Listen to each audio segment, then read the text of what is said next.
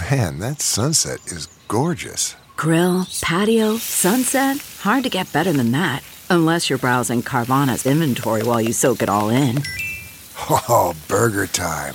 So sit back, get comfortable. Carvana's got thousands of cars under $20,000 just waiting for you. I could stay here forever. Carvana, where car buying meets comfort meets convenience. Download the app or visit Carvana.com today.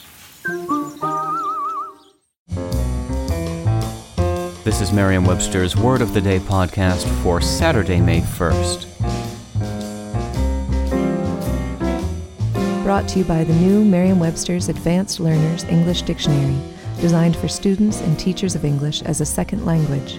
Learn more at learnersdictionary.com. The word of the day for May 1st is pianistic, spelled P-I-A-N-I-S-T-I-C. Pianistic is an adjective that means of, relating to, or characteristic of the piano. It can also mean skilled in or well adapted to piano playing. Here's the word used in a sentence. Pianist Yuja Wang performed as if she were claiming ownership of some of Prokofiev's pianistic ideas. The origin of pianistic won't surprise anyone.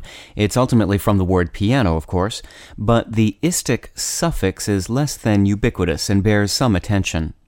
It's used from time to time to create adjectives that correspond to nouns ending primarily in ism or ist. In this case, both pianism and pianist outdate pianistic, although only by a few years. The pedigree of istic isn't too surprising. Etymologists report that it comes from Middle French and through Latin and ultimately from Greek. As with words formed from the suffix ic, words ending in istic can sometimes find life as nouns as well, for example, autistic and characteristic. I'm Peter Sokolowski with your Word of the Day. Thanks for listening. Visit the all-new learnersdictionary.com, the ultimate online home for teachers and learners of English. A free online dictionary, audio pronunciations, custom study lists, and interactive exercises are available now at learnersdictionary.com.